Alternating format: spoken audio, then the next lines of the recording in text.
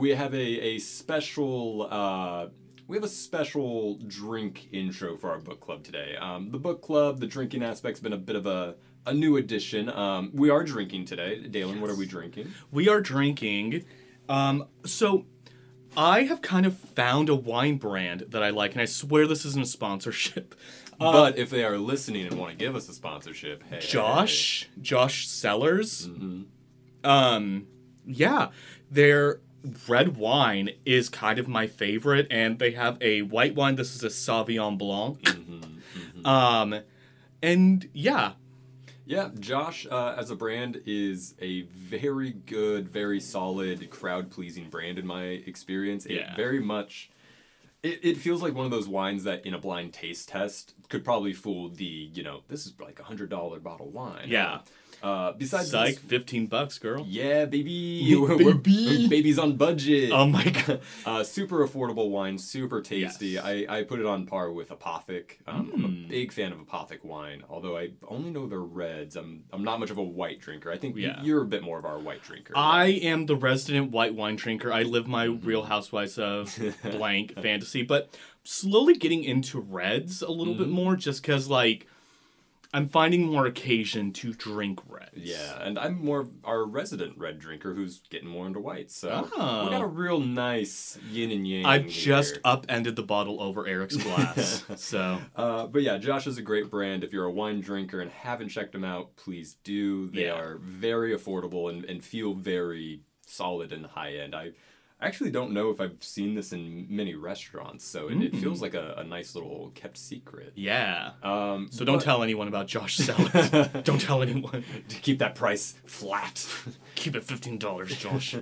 But yeah, so typically we have a drink for you guys. That is the drink today. Sometimes we have a cocktail and kind of go for the ingredients, the history, stuff like that. We hope you've been enjoying that, but we're going to broaden our horizons a little bit today. We're going to talk about your home bar setup. Ooh. Eric knows a lot more about this. Well, I mean, I'm a certified bartender, but I think Eric just has a more. I'm literally like, I'll buy a bottle of gin and then just be like, this is it, baby. Caps off, bottoms up. That's my Saturday night. I do have a bit of a passion and a hobby for this. Actually, she doesn't listen to the podcast, so I can call her this on the podcast. My pre-fiancé. I haven't popped the question yet, but very much am looking to that this year. Yes. This is the first time I'm hearing about this. You can't spring this on me. On the podcast. But yeah, we moved in together last year in March, so we're coming up on a year, and she and I very much had the idea that we like hosting, we like parties, so we needed a bit of a home bar setup. They're great hosts, by the way. Oh, thank you. Thank you very much. And our setup is very much in... Yeah, pour some more. Or you know what? Yeah, I'll take some more. We know. I'll take some more Josh wine. We knew we wanted to entertain... Oh, yeah, when? I'm trying to juggle. We knew we wanted a home bar setup, personally because I'm very passionate about mixology. I really enjoy looking up cocktails, the histories, I like all of that. And she very much loves the aesthetic. Yeah. Specifically, she likes tiki. And this is a very nuanced thing that we could even go into in another episode about tiki culture, because... I would love... Can we do an episode we bring Amy on and we just talk about... Oh, I like aesthetics? Because I think Amy has a very... 40s, 50s Las Vegas aesthetic in the sense of there's something... and I feel like that's such a fun aesthetic to play with, because it's like you can kind of play up the glamour of... a tiki beverage or like a simple martini and cocktail. I feel like it's such a good meshing for you two. Yeah, and you know what? She really loves the glam of it. She loves the aesthetic. And I think most importantly, there's an acknowledgement for the both of us that tiki culture very much is different now than it was, when it first started in in the 30s, 40s, when it really was Polynesian specific. And then tiki as we know it now was actually white people, as we do. Yeah. And I'm not condoning this. I'm very much condemning it. Taking bits of those culture and blowing them up in a way that, serves a certain aesthetic. Yeah. So the aesthetic is fine as long as you acknowledge the roots, I think. But that's what we're going for in our home setup. We really like a jungle tiki setup because so fun. Yeah, because it's just something totally different from a dive bar. It's different from a home setup. But what we're going to be talking about now is that you don't have to go in as hard as I want to. And if you like, you can go as easy as Dalen does by just buying a bottle and having a Saturday night. Yeah. Or if you want to find a happy medium between the two, that's what this discussion is about. Yes. So, bartender to bartender, Dalen, let's go over your setup. Like, what do you have on hand? If you had a group of people coming over, what do you have at the ready? So I have the standard bartender kit, which if you go onto Amazon and you order a bartender kit, you're usually going to get a decent setup of bottle opener, beer bottle opener, not a wine bottle opener, to clarify, a 8-ounce mixing cup, and the shaker. So depending on how fancy you want to get, you can get the lidded shaker where you can kind of put the lid on, shake it, or you can do the more standard bartender 2 cups shake. 1.5 ounce pourers that kind of assure you get the measured amount every time. A jigger, which measures out 1 ounce on one side, 2 ounces on the other. A cocktail spoon, which is really good if you're making like a old fashioned, anything where you the spoon, it can be used for mixing purposes, but also for more aesthetic. Like if you're making any drinks where you have to pour something over with an like a, what am I thinking of? Like a float, like a... like a tequila sunset. Yeah, where like you can gently pour it for the experience of it. But yeah, I keep it really simple. I don't have anything too complex. I should get like a knife that allows me to make zests a little bit. Oh, a channeling knife? Yeah. So yeah, you don't need... some of those, actually, I think, especially because I'm going to kind of go from like a bit of a beginner, intermediate, and advanced setup, more or less. And I'm kind of going through the categories of tools, ingredients, and... shit, why did I count these on the fingers? The brain is so bad at doing lists mentally. Eric only has 2 fingers, so he can only go so far. I lost him in a bartending accident. Oh my god. They call me 2-fingered Eric for a reason. And it's not sexy. Oh my god. And it's both thumbs. Tools. Ingredients. Actually, I think that's it, because I think I collapsed booze into the ingredients portion. Yes. Because I was going to talk about boozes kind of separately, but I don't think I need to, because boozes is so much more situational. Yeah. Like, you're going to have booze on hand that you like, or you're going to have booze on hand for the party you're going to throw. Yes. Real quick. I went to someone's house where they had a full bar, but they were not prepared for guests. Ah, shit. So they had like a full bar structure? No, they had like a liquor cabinet with like the liquor tool, the bartending tools, but they had like gin, no tonic water. No, like they had the ingredients for an old fashioned, but no oranges, nothing. Gotcha. And I'm like, how? No. If you have guests, you have to make sure you have the basics. They need to have soda. Yeah. Like Coke or Diet Coke. Mixers. I'm like. So I like, because my friends know I like to bartend. Like if we're all having a party, I like to like make some drinks. Nothing. I'm like, that's breaking a couple commandments there. Yeah. And this will be split up on stuff you should have on, or could have on hand entirely, and stuff that you should always buy week of to have fresh, especially when you're anticipating, guests and stuff. Yeah. If I think of the third one, I'll drop it, but I do think it kind of divides up into tools and ingredients. Yeah, I was going to say, like, the subdivision of ingredients is booze, mixers, liqueurs, and all that. And then, like, specialty, bitters, whatever. As far as tools, we're going to go through it beginner, intermediate, advanced. Yeah. Beginning, if you're just having a bit of a, your first build out, you're getting your first set of tools. What I always tell people bartending is the same I would advise you in construction. And not even like heavy construction, but Yeah. like home makeover style. Buy cheap, and then whatever breaks means you're using that the most. So buy something better. Yeah. For that, I definitely recommend a jigger. And this one, especially for a beginner, these are typically two-sided. Like Dalen said, one will, they're double-sided and measure out two different measurements. Typically, you'll have a 3/4 and a 1.5 end. Personally, I actually totally suggest don't get a traditional jigger. They have ones that measure out per half ounce. Oh. Yeah, I've got one at home. I love it. It's a perfect cheat. It goes up to 3 ounces, but every half ounce there's a little ring engraved. So you can see inside how much you're pouring. I love a good engraved ring. Right? Right. By the way, here's your proposal, David. Aww.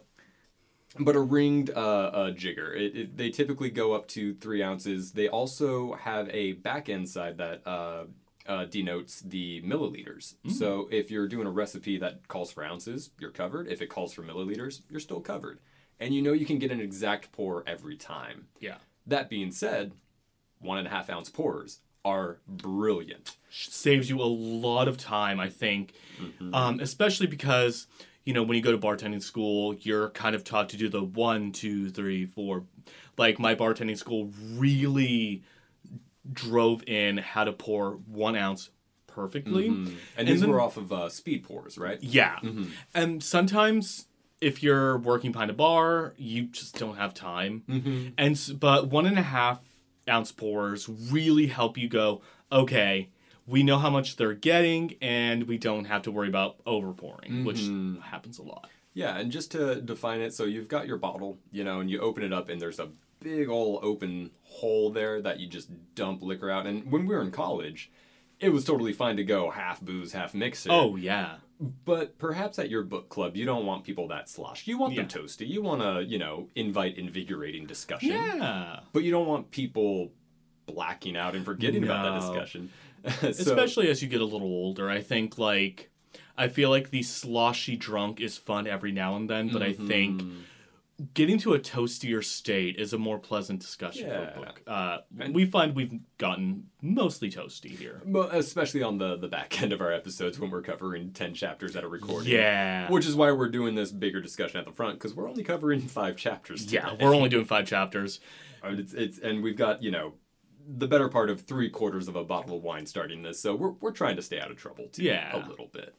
But a speed pour, a traditional one, is something that you attach to that open part of the bottle that basically creates a small funnel. And it pours out the same regular way every speed pour does, so you can count.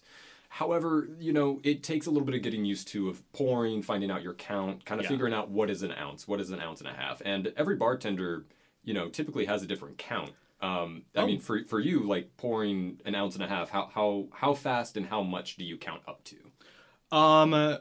6. So you go 1, 2, 3, 4, 5, 6. Yeah. So funny. So I have an 8 count for my ounce and a half. Really? I count really fast. So I go 1, 2, 3, 4, 5, 6, 7, 8. Interesting. Ounce and a half. Because when I was making martinis, learning that it's a 16. I think it's a 16 count because it's a lot of gin. So it would be like 1, 2, 3, 4, 5, and then when we did our speed test, I found myself kind of going 1, 2, 3, 4, 5, 6, 7, because it's kind of like you essentially like to kind of cheat it. You want the ice to float, Right. And so the kind of goal is once the ice starts to float, you're kind of in the good, But for our beginner setup, we don't want you worrying about counting. Yeah. We don't want you worrying about any of that. So these ounce and a half pours are brilliant. Yeah. The design is the same as a speed pour. It's a cap that goes over the open end of a bottle. But instead of it being a free-flowing channel, there is a bead that when you turn the bottle over, the bead slowly starts going towards the open part of the pour. And once it gets there, it blocks the flow. And it basically counts out for you a perfect ounce and a half pour every time, which is your standard spirit. Yeah. So I definitely recommend, if you're trying to regulate and, if you're trying to be a little bit flashier than a measured jig, a measured speed pour is perfect. Sorry.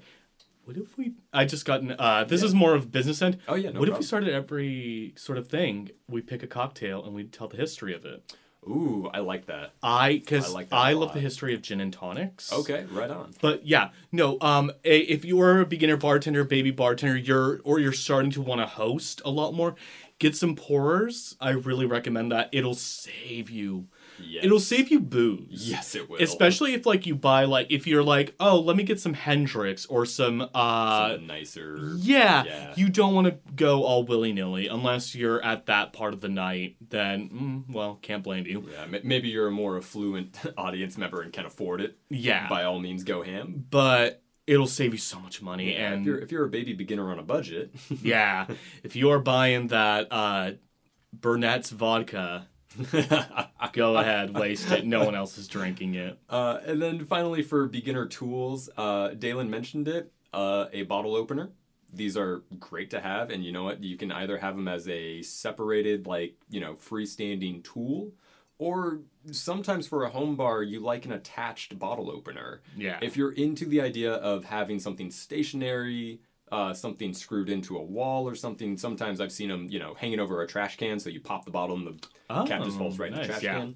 Bottle opener is a great tool to have, because you never know if you're going to be serving beer or if someone else is. Yeah. And furthermore, this is actually not mandatory, because the other and last final beginner tool I'd say you would need is a corkscrew, which in a pinch can work as a bottle opener. A lot of these corkscrews, actually, the handle is fashioned as a bottle opener. Yes. You need that, obviously for opening wines. Even if you're not a wine drinker, it's good to have on hand, because people love bringing wine as gifts. Wine is such a standard. Housewarming, birthday, and for book clubs. Yes. Book clubs, I feel like, is way more wine-centric than necessarily like cocktails and beer. Yeah. I think. I don't think anybody's making mojito. Well, we're going to make mojito. We are going to make mojito. Yeah. But, you never know. Yeah. So that covers your basic tools. A jig or a measured speed pour is going to save you a lot of headache. If you had to choose between the two, I would say a jigger, just because if you're going to be making anything, you're going to want to measure out two different ways than just an ounce and a half of whatever. Also, it's a more versatile tool, because you can pour different types of liquids that a speed pour might not fit onto. So if you have a, say like a bottle of lime juice, a speed or a measured pour is not going to fit over that. Yeah. You're going to want a jig to measure it out. And it also kind of helps you get into the groove of, if you're pouring enough drinks into your jigger, you could probably start getting an eye for how much an ounce is, how much a ounce and a half, how much 2 ounces is. So you can kind of start learning on your own. Exactly. So... And then beginner ingredients. Yes. So this is actually way more flexible than the intermediate advanced sections I'm going to get into. Because as a beginner, I recommend figuring out what you're going to make for your guests. Yeah. And then shopping accordingly. So, typically, I like doing a speed rail setup. You've got your, from right to left, you've got your vodka, rum, whiskey, gin. Oh. Mine is vodka, scotch, gin, whiskey, rum, bourbon, tequila.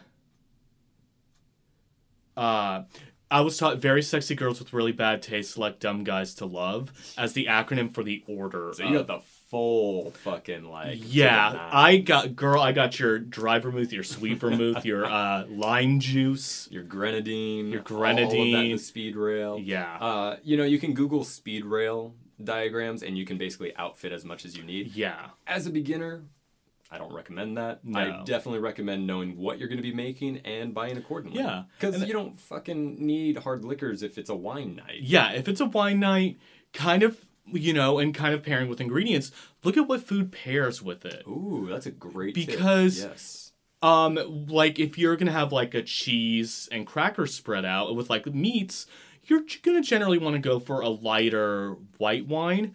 But let's say you're having pizza. You can get you got that red sauce, you got that tomato. Yeah, and so you've got to kind of start thinking what is going to pair well, because you don't want to be having pizza and then a rosé. Exactly. It might not pair well. Yeah, so as a beginner, if you are in the beginning stages and have an interest of building out a home bar, start buying for the occasion that you're preparing for. Yeah. And then honestly, that is a great way to start amassing all these different things, because You might, happen on I want to make old fashions for my people. Yeah. And then all of a sudden you've got leftover bourbon, you got leftover bitters, and then that covers the sections of intermediate to advanced of ingredients I'm going to go over. Yeah. So kind of, looking to what the occasion is and building out from there is a great way to approach. Yeah. But for the sake of argument, for the sake of, you've got a home bar, somebody comes over unexpectedly and you want to be able to provide for them. Ingredients wise, I go for the big four. Try to have on hand a whiskey. Now, that can be Scotch, bourbon, Irish, Canadian, Japanese, whatever.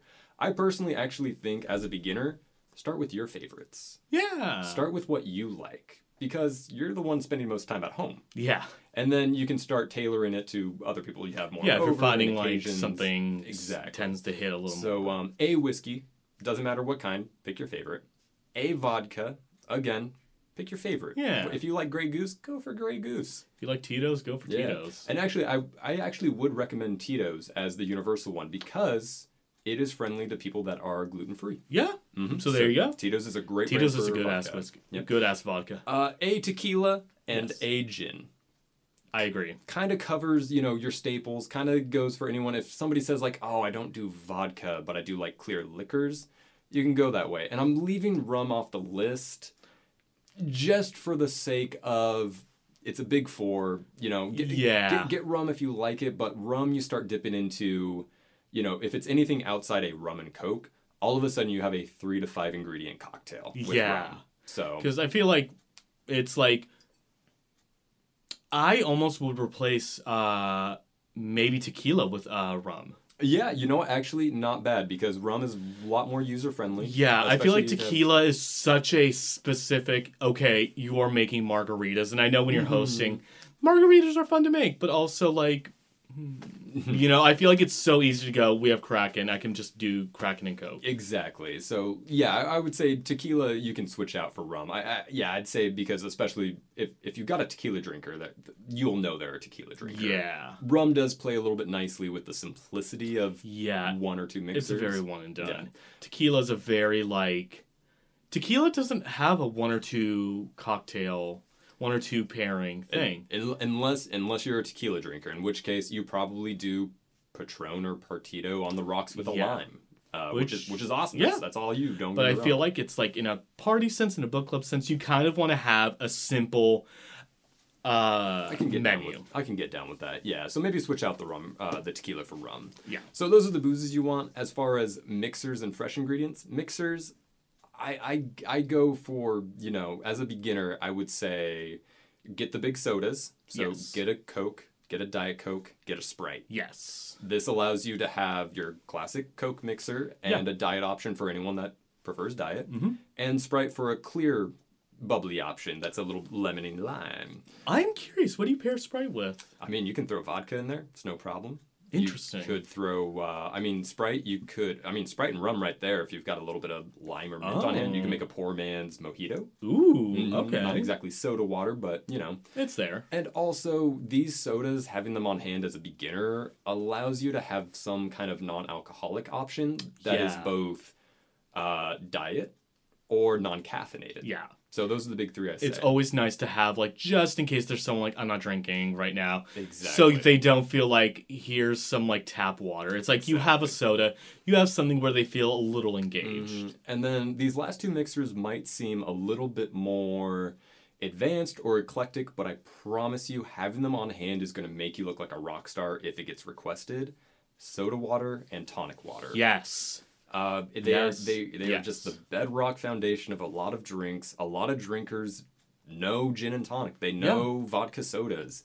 Have those on hand, and you will look so good. Yeah, because again, this party I went to, it was a housewarming party, and I was like, you know what? Let me make some gin and tonics. No tonic water. Ugh. Gin and tonics is such a good staple, simple cocktail you can knock out.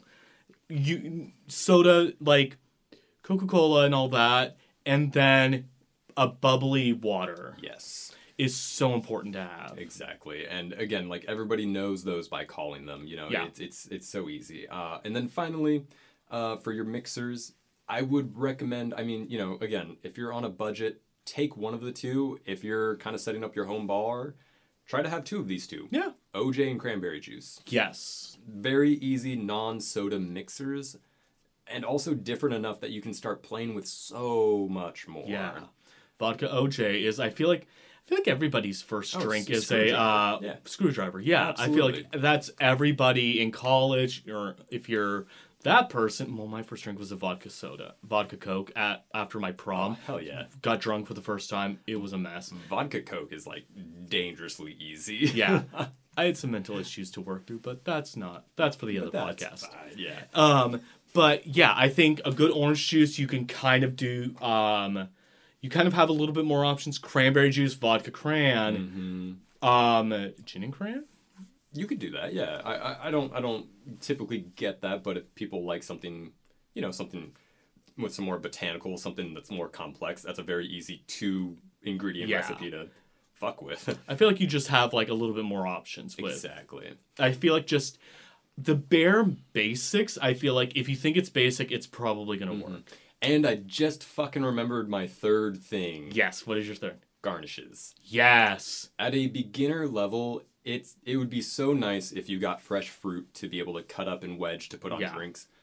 But I don't want you to worry about that. I don't want you to worry about getting fresh fruit all the time. I want you to worry about, as a beginner, to have the universal stuff on hand. Yeah. So as far as garnishes go, get some lemon juice, get some lime juice. Yes. That's all you need. Yeah.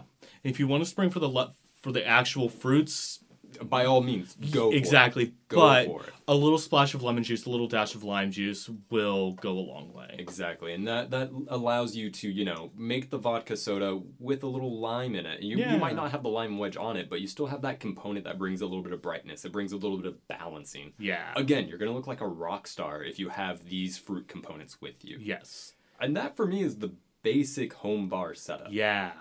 Yeah. You can do a lot with that. You can be prepared with a lot with that. Yes. And with a little bit of, heads up, a little bit of anticipation, you can fill out that setup with whatever you're going to do. Because, say, you've got everything I said, and somebody loves old fashions. Great. All you need to do is pick up some bitters and an orange, and you're all set up. Yeah.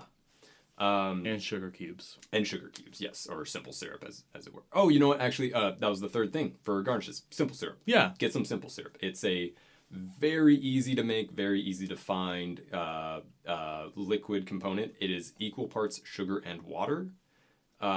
It just sweetens up drinks. It brings some balancing. It's a great thing to have on hand. Exactly. I use it in my coffee sometimes. I do. Nice. I do coffee, milk, a little bit of simple syrup. We had some simple syrup flavored for our last episode. We had whiskey and cinnamon simple syrup. Did we do the cinnamon or the rosemary? We did do the cinnamon. That's right. Yeah. That's right. That was good. It was fantastic. That was real good. So sorry. I'm going to the beginning of this. The beginning tool also that you need is a cocktail shaker. Now, I actually, this might be a good thing to save to the end, because there's a shit ton of cocktail shakers out there and ways to do it. You can do a mixing glass into a Boston shaker and shake that up.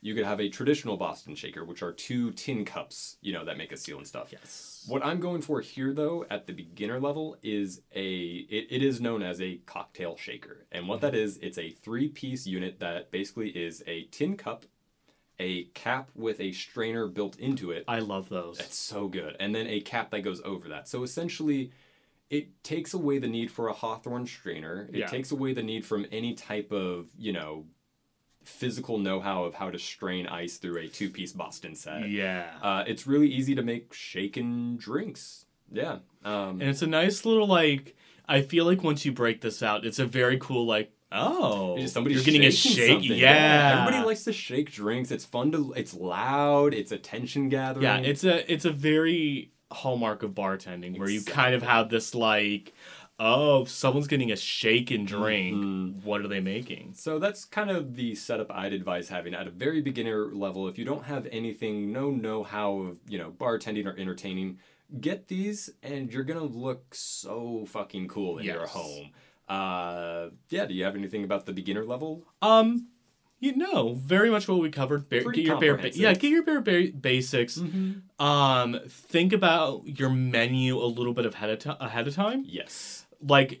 think about what you personally like and kind of know who's coming, what they like. Exactly. But I feel like the 4 base alcohols cannot hurt. Exactly. I'm going to take a break here for a second, just as a little editing point. Because I think we need a refill on wine. Yes. I'm feeling a little toasty, feeling the wine right now, ready to get into our intermediate and advanced things. This should go pretty fast because everything going into intermediate and one.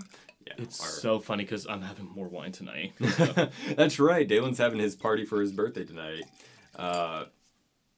Which I'm very sad to be missing, but I'm very happy to be celebrating. Eric and I will do another celebration. Eric and I will, once COVID settles down, I'll make Eric go to another bar with me. Exactly. Also, I should avoid that glass table. That's probably like caca. So for the intermediate and advanced levels, you should have everything that we've discussed before. Yes. It should go without saying. And probably, if you're at this intermediate or advanced level, you've probably been listening to this bit somewhat rolling your eyes of, I've already got that, or fucking duh, yeah, you should have that. Or you might even have your own opinions of, you should have this, you should have that. And that's why I broke this down into 3 levels instead of 2. Because in tools, ingredients, and garnishes at the intermediate level, this means you know the drinks. You're probably a drinker yourself. You probably know how you like your martinis. Yes. You know how to ask and order at a bar. You're not the timid friend saying, I don't know.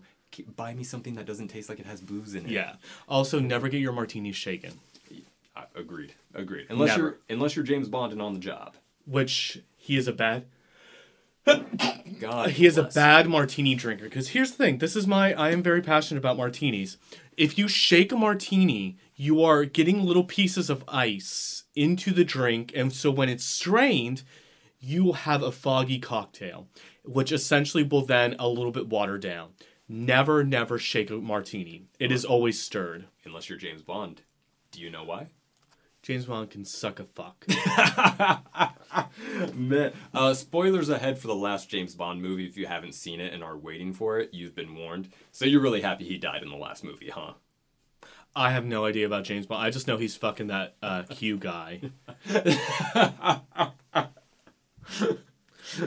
Also, wasn't there a big hullabaloo about a black woman being cast as James Bond or something? Is she even in it? Yeah, so I'm very happy to speak about this because I am a James Bond fan. Nice. It's one of the few things my dad and I have kind of bonded over and, watched. There was a big thing about, casting a woman or a woman of color as the next James Bond. And Daniel Craig has come out saying, not necessarily that he's not in support of that, but rather he'd rather see an original character made with badass women, which I fully support. Yes. Yeah, so that's what that's about. Yeah. But James Bond takes his martini shaken because he's on a job.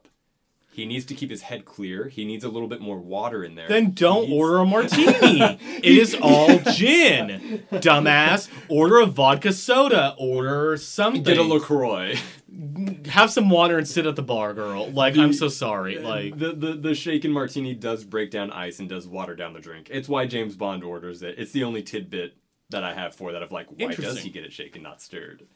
Don't get a fucking drink then. Don't go to the bar, stay home. It's like going to the bar, having no money, and hoping someone buys you a drink. Oh, my regular Friday night?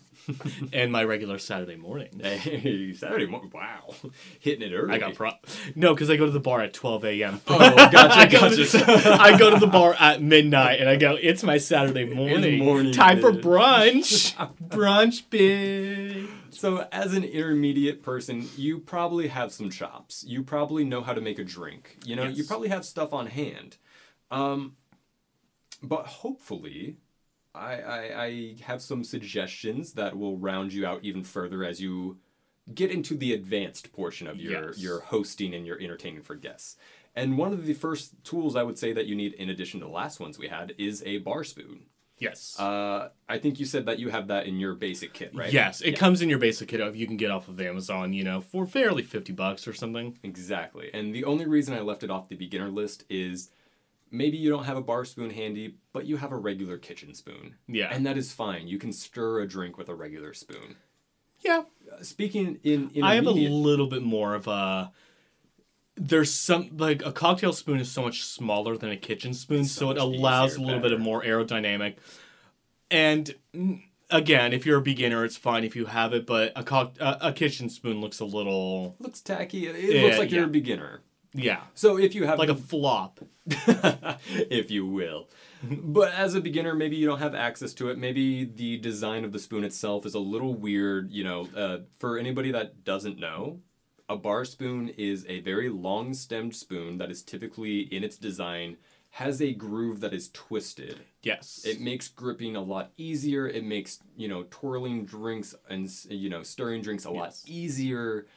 But perhaps you didn't have access to it, so you used a spoon, and people know you're a beginner. So if you want to, gussy up your bar set, a lot of basic sets will have a bar spoon. So at this point, you might even be familiar with it. Yeah. But it also doubles as a measuring device. Yes. Sometimes, recipes will call for a bar spoon of cherry juice. Yeah. This is typically I'm trying to remember my measurements. I'm not a mathematician as far as bartending goes. I believe it's 1/8 of a tablespoon. Okay. I believe. Yes. And cocktail spoons also allow for a little bit of... Bartending is a lot about showmanship. Uh-huh. You see people doing like the tricks with the shakers and all that. But with a cocktail spoon, it allows to make... You want your drinks to be pretty. Mm-hmm. And so there are some cocktails that require you to pour over the spoon that allows a little bit more of a drizzle. A tequila sunset or tequila sunrise, you pour the grenadine over the spoon. A white Russian, things like that, where it allows sour. It allows for a little bit of pageantry with your drinks. So again, this is if you're looking to get from the beginner level to the next level to look impressive, a bar spoon is going to make you look professional. It's going to make you look like you know exactly what you're doing. It is absolutely, I've got 3 in my bar kit. Nice. Just because they're all designed differently. You never know when you're going to have cereal. You never know in a pinch when you're going to need it. It makes eating Cocoa Krispies simple. But yeah, a bar spoon's a great thing to have. Makes you look so much more put together. Yes. It makes your home bar just look more like a basic bar setup than a home bar setup. Yeah.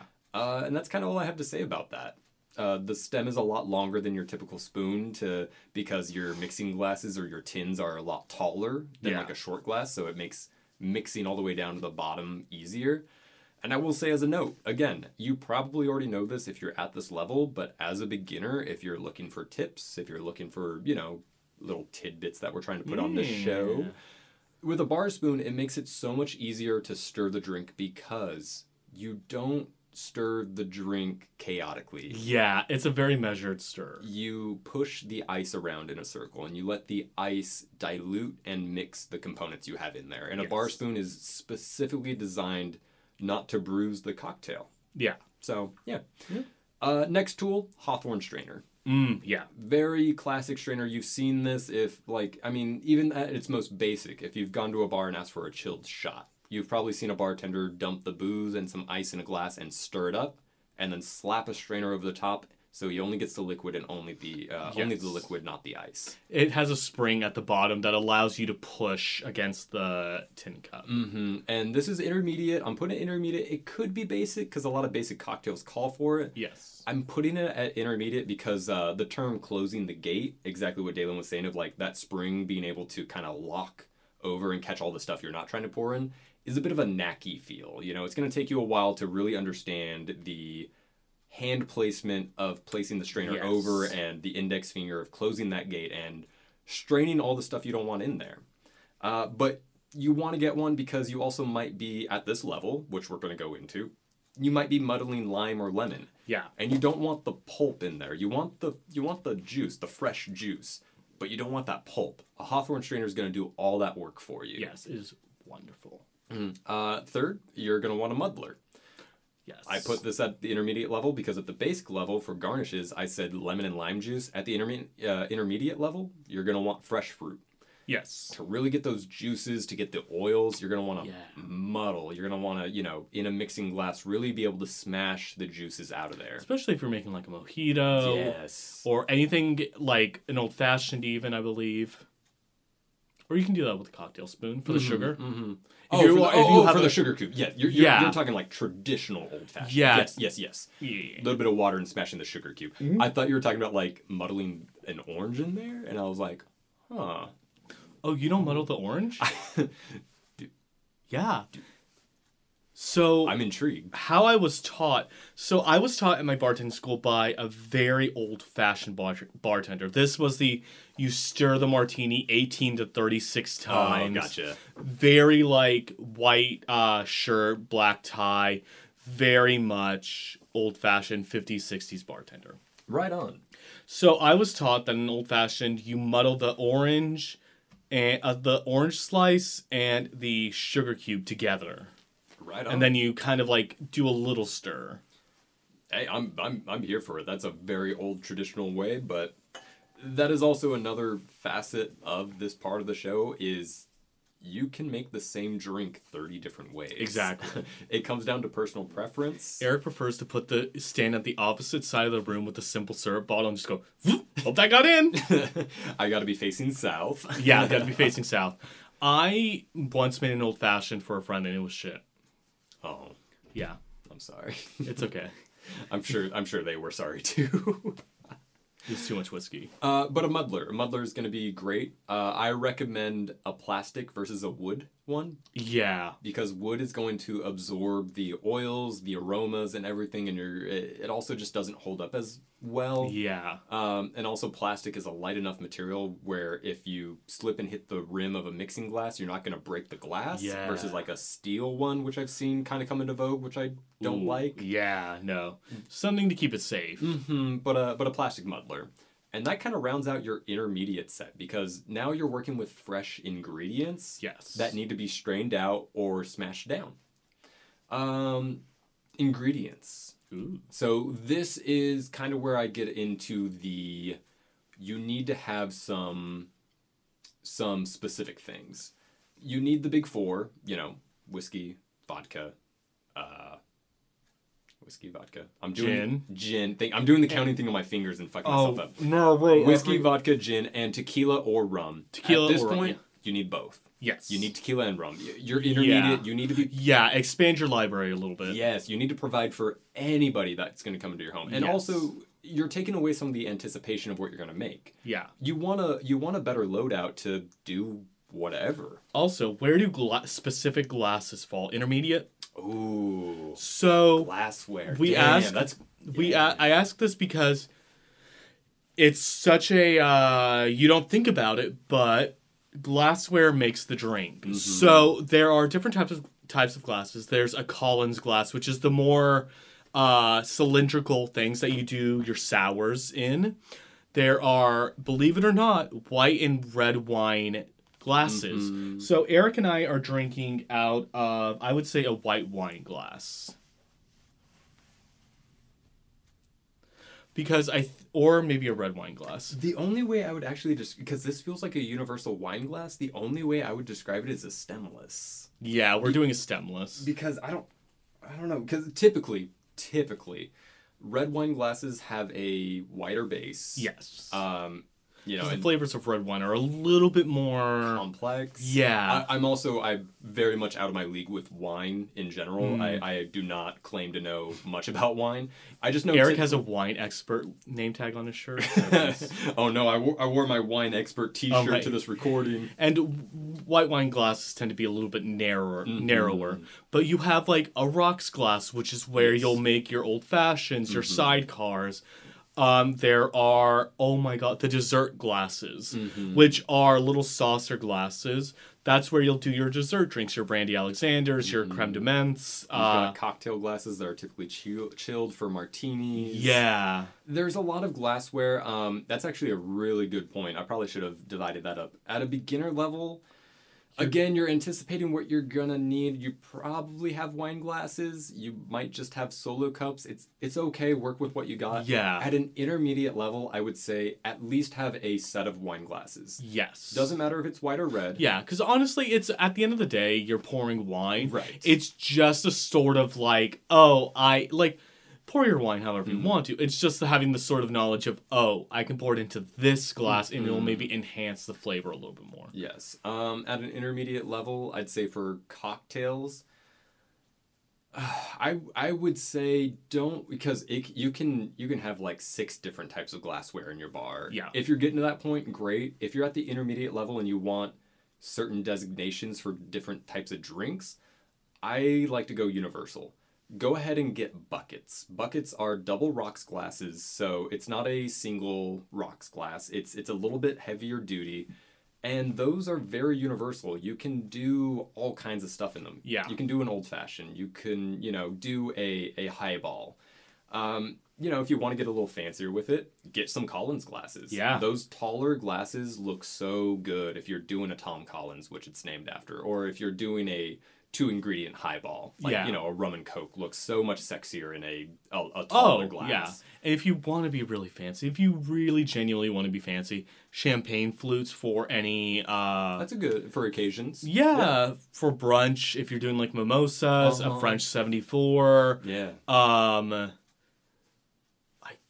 Really any champagne-based drink. Yeah. So those are optional, again, that's kind of an anticipatory, like, what do you need for what occasion? Yeah. But that's a fucking great point. Glassware. That might have been a preliminary, like, because, for Moscow Mules, you got those copper mugs and stuff, yeah. which kind of is like intermediate or advanced. It's set up what you make the most. Yeah. I think. Dalen and I think at our homes, we do a lot of wine. I've got a set of 4 wine glasses that look the same, and I've got a set of 2 that are really sexy for date night, Yeah. Usually when he has like a friends over, we get Amy and Eric get the sexy wine glasses, and Eric spits in all of our drinks and goes, "Here's your other wine glass. Here's your stemless plastic colored wine cup. Enjoy it. Do you want dirty orange or bad blue or not red?" Yeah, and Eric talks in that voice while he's pouring the drinks. The voice is very important if you're entertaining guests. But, for our podcast, I've used our stemless wine glasses for really everything. Yeah, and that's kind of all you need at the intermediate level is a universal and intermediate level. Yeah. Wow, we finished that wine and I'm feeling a little toasty. Same.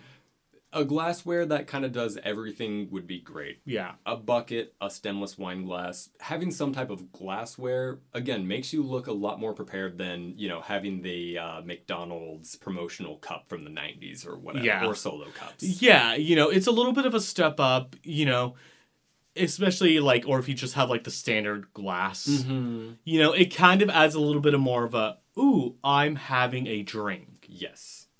But for boozes, you want all the big boozes. Yes. You want every booze that's a big booze. Yeah. I believe that's 5. Say booze again. Booze. Thank you. You're also, as far as liquid ingredients, this is where you're going to start messing with some fun stuff. You're going to get some grenadine in there. Ooh, Rose's lime juice. Yeah, some Rose's lime juice if you don't have... and there are some cocktails that call specifically for roses. Yeah. Roses, sorry. You're going to start getting into that. And ingredients, and then I divided this up into garnishes. So I'll save that for garnishes. I was thinking rimming and stuff like that. But yeah, you're going to want all of your big boozes. This is where you're going to start setting up your different types of booze as well. Yeah. I'm personally a bourbon boy, but I've also got a Canadian whiskey at the ready. That's a little bit sweeter than bourbon. If people are interested in whiskey, but say I hate Jack Daniels, I got Crown Royal ready to go. Look at you. Yeah. I like a Maker's Mark. Oh, I love Maker's Mark. Getting into me. I think the last time we hung out, I think we were both toasty on Maker's Mark. I think so. It's funny, it all blurs together a little bit of what do we drink? We drank good stuff, but I don't remember what that episode was. Oh, no, this is when we went to the Woodman. Oh, yes. We went to a fabulous bar in LA, if you're a Los Angeles resident. The Woodman, little pricey as far as bars go, but worth the money. They've got a grand whiskey selection and a great when they have it available. Yeah, when we went, I believe there were 3 different types of bourbons, major bourbons that they were we don't have. I'm like, also, cases are dropping in Los Angeles, so I mean, go at your caution, but right, we should put. We're not go at your own caution. Should put in a little COVID asterisk that we're outside doing it as safe as we deemed safe and stuff. So go at your pace. We're not pushing you out to the woodman. But yeah, this is where you're gonna have different brands of booze. You know, for vodka you might have Tito's, but you also might have Grey Goose or Belvedere. Yeah, just for that like little bit of it looks good and it's really nice when you have a guest come over unexpectedly and they have a call. They say like, oh, I like whiskey, but I only drink Makers. Yeah. And holy shit, you've got it on hand. Yeah. So I would say, this is, again, another personal pick for you. Pick 2 to 3 brands that, either you like or that you deem popular. Yes. For me, I'm a Costco boy. I love how big they come. Also, they partner up with distributors to make really high quality stuff. Yes. So it might be labeled Kirkland, but you're really getting Patron. Yeah. So I typically like to keep that for volume based, but aside from that, I like having names on hand. I mean, you've been over many times. The gin game has been pretty okay, I think. I'm a Hendrix or Bombay Sapphire. Yes, and I typically love to keep Bombay on hand. Yes. Because it's an easy one to identify and to go, oh, I know I like that. Yes. So, this is a little bit more eclectic. This is a little bit more on you for homework, but get some more brands in there. Really badly. Yeah. So keep talking. You want me to take over or you want to take a break? You can keep talking. But I like you here for feedback. That's true. Sorry, real quick, y'all, all of you in the live chat, we're taking a quick break. Sorry, and we're back. So I think we were discussing the merits of I think as you get a little bit more into hosting, and I think even beyond a book club, I think it never hurts to have a name brand, like a Jose, like even if it's like a Jose Cuervo, a Tito's, Patron, yeah. Even if this is for intermediate and expert. Here's the thing: if you want to spring for a Hendrix or I don't know what's a more expensive gin, not even Beefeater. And Beefeater's pretty affordable, but there's some like crafty small batch gins. Yeah. If you want to spring for a more expensive tequila or a expensive rum, blah blah blah. Do you will, at the intermediate, beginner, and expert level, you will never go wrong with a good name. Yeah. And it's at the end of the day, how does the cocktail taste? Absolutely. And I think even, at any level, like beginner through expert, you can have something super valuable. You can have a 1942 on hand. Yeah. That you don't give to everyone, but maybe you have your best friend over. Or you have a... like with Eric, I hand squeezed the wine grapes for today. Maybe you have a Macallan on hand. Yes. That it's just for you and your close friend that came by. Yeah. At any point, don't take these as strict, rigid rules. They're more of a field to play in at your level. Exactly. So to speak. But yeah, have a couple of call brands, Right. Have a couple of recognizable...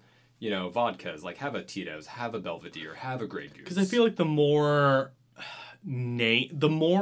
expensive the whiskey, the more you're going to or any liquor, the more you're going to face a little bit of a... Like if I went over to your house and you were like, oh, I can pour you some Belvedere. It's like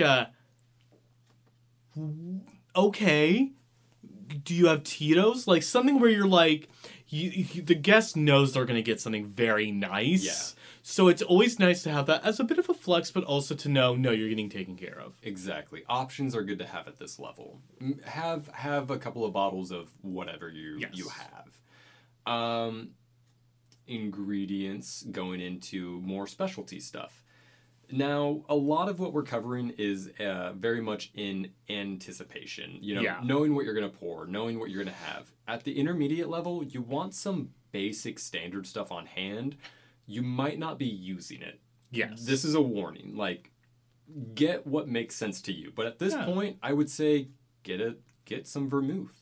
Get a sweet vermouth. Get a dry vermouth. Start getting into the classic crafty cocktails. Yeah, it's good to know the bare basics of a cocktail.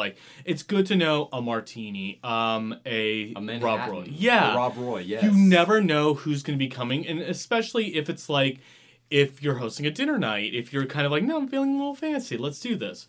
Even if you don't know how to make it, having the ingredients on hand for a guest to make their own is a great thing to have. Yes.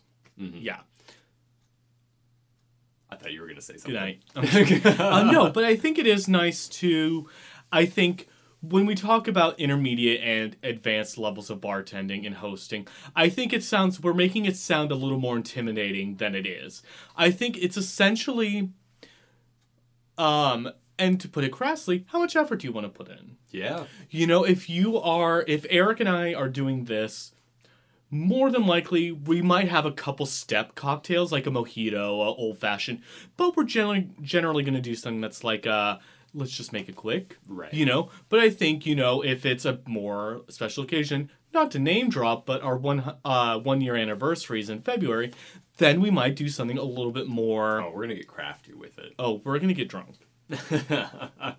That'd be fun. That'd be aside from all of this, that might be a fun live event invite of hey, we've been doing this for a year. Let's all get together and maybe do a live stream or something. But that's for next month. Yeah.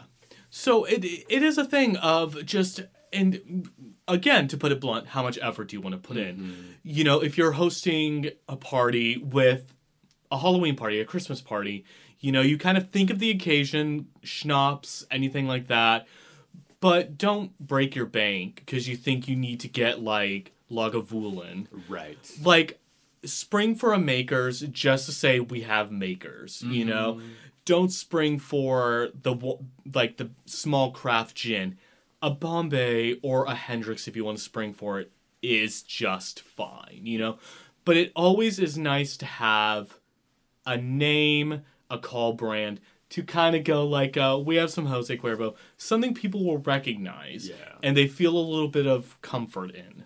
A good rule of thumb at this intermediate level is you want your well to be better than well. Yes. So your lowest brand, you want to be recognizable. I've had, people who have had Ancient Age whiskey in their home bar. Which is old? That's just the name of the I thought whiskey. you were going to say, they've had, 1,000-year-old whiskey. I'm like, fuck. No, this is because they got the cheapest thing they could. It's a very universal well whiskey in bars. It's called Ancient Age. It does not taste like any sweet bourbon I've ever had. It's the closest to rubbing alcohol I've had. But you want to get away from that. Your worst quality of bourbon, you want it to be a Jack Daniels. You want it to be something recognizable. You want your well to be better than well. That's all. Exactly. But yeah, you're going to get into some more specific stuff. You're going to have your vermouths. You're going to have your grenadine. Yes. And you're going to just have more stuff like that. And getting into the intermediate level means that you're starting to do a bit of exploration and discovery of your bar, Yeah. What is some stuff you haven't made before? What's some stuff you've had at a bar, but you've never made at home? Yeah. It's a great way to, again, start amassing those ingredients that just kind of stick around for a while. Yeah, what flavors have you not experimented with? Exactly. Because I feel like, again, with Amy and Eric, they have a tiki sort of aesthetic. Mm-hmm. So there is a sort of maybe creamy, more rich flavor versus something that you would get at something more standard, like a more dry taste, if that makes sense. So away from the boozes, away from the specific liquid ingredients, you're going to want to get into your mixers. Yes. For the beginning level, I said Coke, Diet Coke, Sprite. You're going to be covered for non-alcoholic and diet options. You're going to have easy mixers with whatever you have. At this point, you're gonna wanna build it out a little bit more. Yeah.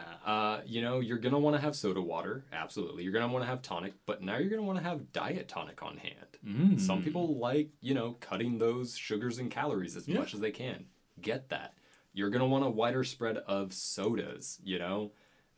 Man, I mean, root beer is something that is just not a common mixer in bars. Yeah. But doing it with a rum. Ooh, I don't think I've ever had rum and root beer. Oh, rum and root beer is ridiculously, especially with a dark spiced rum where the spices play with each other.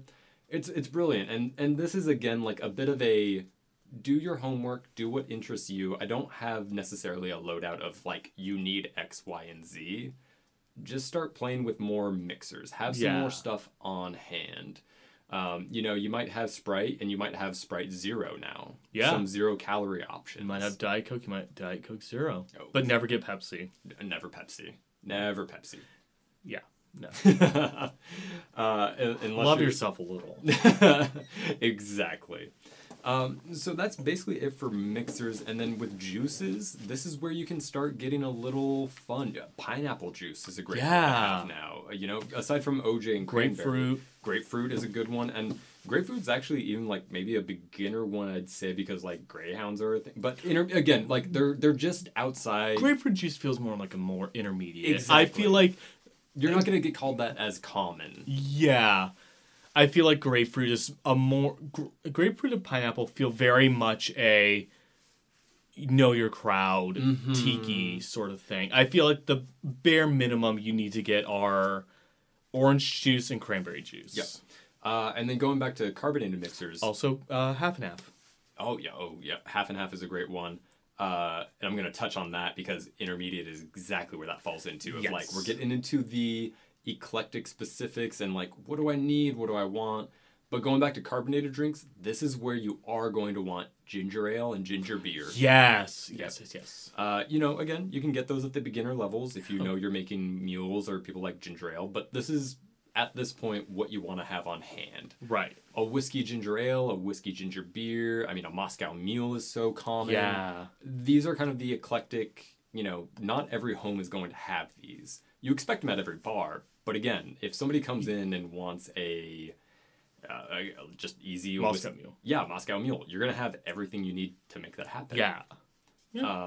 Yes, and this is where we get into the liquid ingredients that aren't carbonated. They're not boozy. They're not third components like grenadine. This is where you're going to have your half and half. This is where you're going to have, you know... Bailey's, Kahlua, which I guess are a little bit boozy, but this is exactly where you're going to want to build out the more specific ingredients that call for specific cocktails. Yes. Not every cocktail is going to call for Kahlua. Yeah. But if somebody wants a White Russian, if somebody just saw The Big Lebowski and says, I want a Caucasian, you have the ingredients on hand to make that happen. Yeah. I think...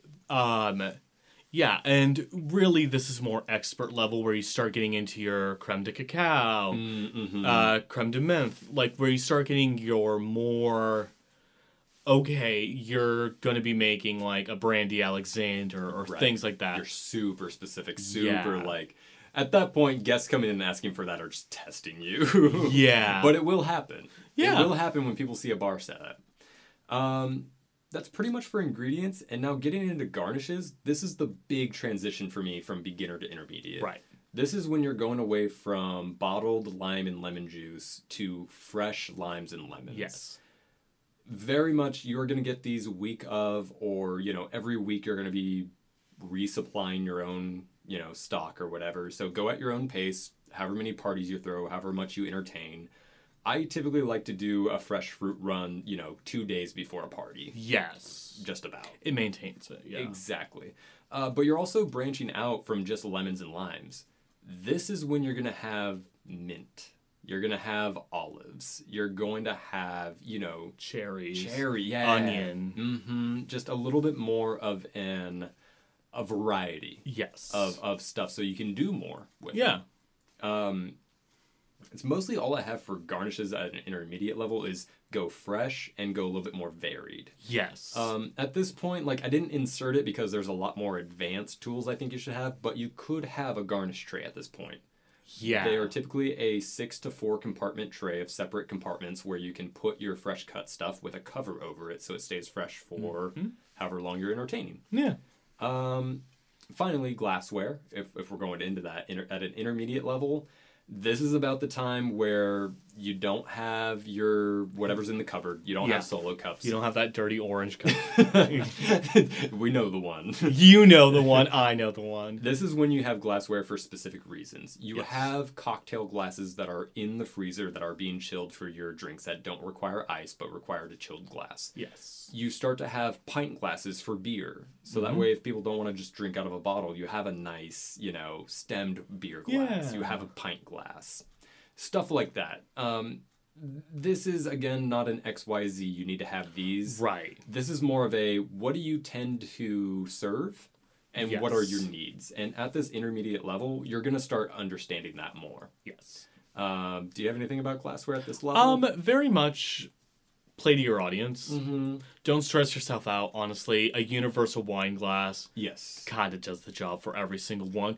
I would say at this level, have enough. Yes. Have enough to entertain 6 to 10 people, I think is a fair call. Yeah, 6 to 10 is it's a lot. It's a lot, but it's better to have more than not enough. Exactly. You will have enough if you and your sorority group have a meetup and you and your 9 sisters all want wine. God. You have enough wine glasses and your life looks very put together. Yes. Yes. Eric knows from experience, him and his sorority group.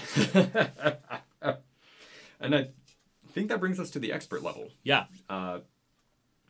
Let's get into it. Tools. Get your name brands. Yeah. I would say tool-wise, name brand? Oh no, I meant like with your liquors. Oh yeah, absolutely. Oh, yes. No more brunettes. Yes.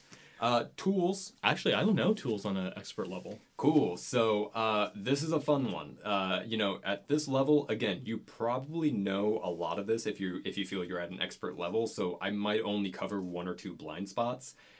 At this level, you have your home bar structure. Yes. You have a bar cart. You have a workspace. It's not the beginner expert level. You just cleared some counter space where you normally cut onions for dinner or something. Yeah. You have a dedicated space to work in. That means you have a place where all your tools live and you are ready for any occasion.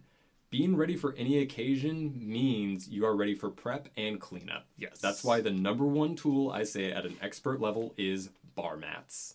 Ooh, yeah. Bar mats, holy shit. If you don't have them and you spend so much time cleaning up at the end, this is going to save you so much time. It is a separated rubber mat that you can place basically anywhere. They come in all shapes and sizes, typically rectangular, where it's a rubber mat.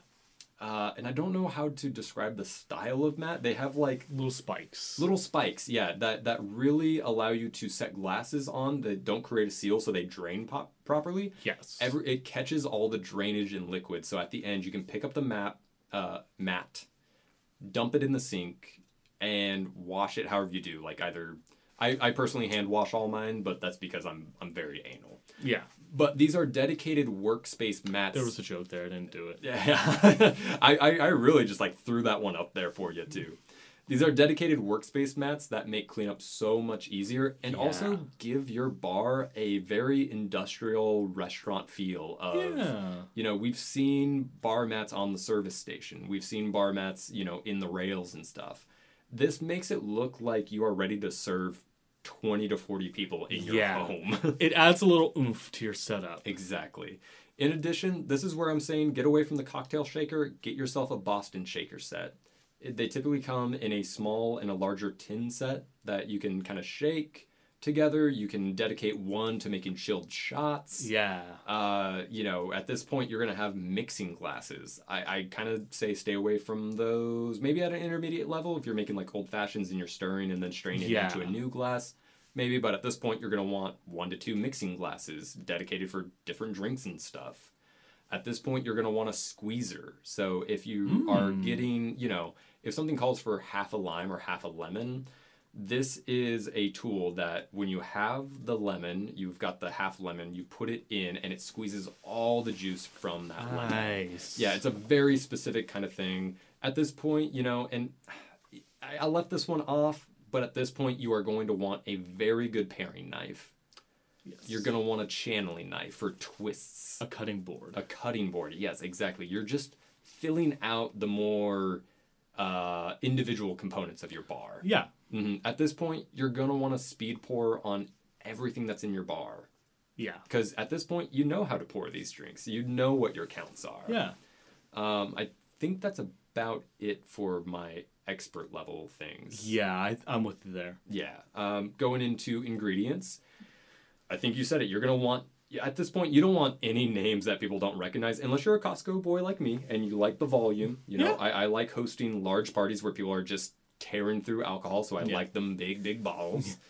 But you're going to want your nicer stuff on display even, on your bar cart, in your workspace. Show off the stuff that you're proud of and that you personally like to drink. Show off that Belvedere.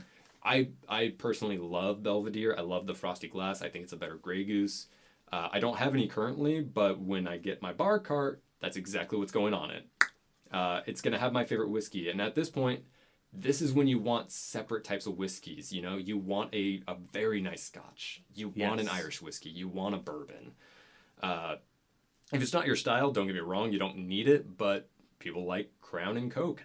Make sure you have that on hand. Have a Japanese whiskey, just so that way if people say like, oh, Suntory, I know that name. Yeah. You have that to impress your guests now. You always kind of want to, ooh. Yeah, you now have liquors that start the conversation of, have you had this? Yeah. Try some. Mm. You're gonna want your even like your rums. At this point, you should have a white, a dark, and a mixed rum. Yes. Because at this point, you're going to be making some very complex drinks, which brings us to the tool I actually forgot about, a blender. Oh, On an expert level, you should have a blender for blended margaritas. Yes. Blended mudslides. And, blended... zombies. Zombies, yes. Zombies Also and get, daiquiris. get the, what are those glasses called? Like, that you serve the daiquiris in, and, like, the pina coladas and all that. I forget what the name of the glass is called. Are those, I've seen them served in everything. Do you mean, like, the ones that go like this? Oh, yeah, like large coupe glasses. Yes. No. I know what you're talking about. Like super, super tall and big, like tiki mugs almost. Yeah. I forget the name as well. But yeah, you're getting into your more, you know what you're talking about drinks. Exactly. Like, this is someone who you're going over for a hurricane or a zombie or pina colada. This is someone where you know what they're talking about. Yeah, you don't just have grenadine. You have cream of coconut. You've got... Like your creme de almond, creme de banana, creme de chocolat, creme de menthe. Mm-hmm. You're, essentially, you could be charging people to come in and get a drink at this point.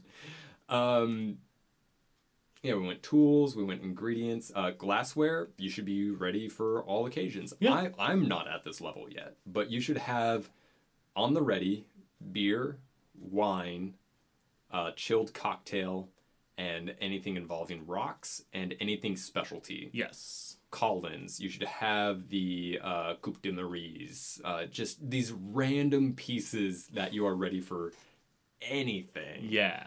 And again, I'm probably missing some components that might go in a restaurant, but this is for your home bar. Yeah. And at this level, I'm not going to tell you too much of what you should have because you're probably already there. You probably got some ideas already. And at this point, I tip my hat to you, and I want to visit your bar. Exactly. And at it felt like the beginner should have a wider base and kind of like a pyramid at the expert of like, you know what you're doing. You got this. Yeah. I think that's all I got for home. Oh, expert level. You should have, along with your bar cart, bar space or something, you should have some type of aesthetic to tie it together. Yeah. At the intermediate level, maybe you just have a cart and a counter. At this point, you should have something that says, oh, I know what you're going for. You have a hard, dark wood stained look. Yeah. That looks like a cabin. You've got a tiki aesthetic. You've got a, very metropolitan, sleek, all chrome set. Yes. If you're at the expert level, you should kind of know who you are as a bartender and an entertainer. It should be cohesive and it should be an identity. Yes. Yeah. I agree. And I think with that, we're all good because like with booze and mixers, it's kind of like get everything you can. Have different flavored soda waters. Have different juice. Have like a strawberry guava juice, Yeah. And also just go high quality. You shouldn't be using roses at this point. You should have it on hand, but you should be fresh squeezing all of your fruits at this point. Also, like tool-wise, I kind of figured like if you'd have one, you'd have one. It's a little bit more specific, but like a rimmer. Yes. That's what I called my last boyfriend. I'm kidding, I've never had a boyfriend. Rimmer? I hardly even know her. Oh, wah, wah. You should have a rimmer, and you should have more than just salt. You should have a sugar rim. You should have tahini. Yes. You should be having all that. You should have a caddy with cocktail napkins and straw stirrers if you're into that. Yeah. Or at least something reusable in your home. I think that's all I got, though. I mean, I hope this was kind of comprehensive. Yeah. It was fun for me. Yes. No, I really enjoyed this. This is part of our new segment called Behind the Bar. We're going to kind of release this in addition to the podcast. I think we're going to dive into... I think this is a good intro episode. I think we'll get into sort of like the history of the cocktails that we're serving with each episode. I think that's really fun. Oh, yeah. Well, thank you guys for listening. I don't know if we have a sign-off for Behind the Bar quite yet. Stay safe. Don't overpour. Don't drink and drive. Have a good one.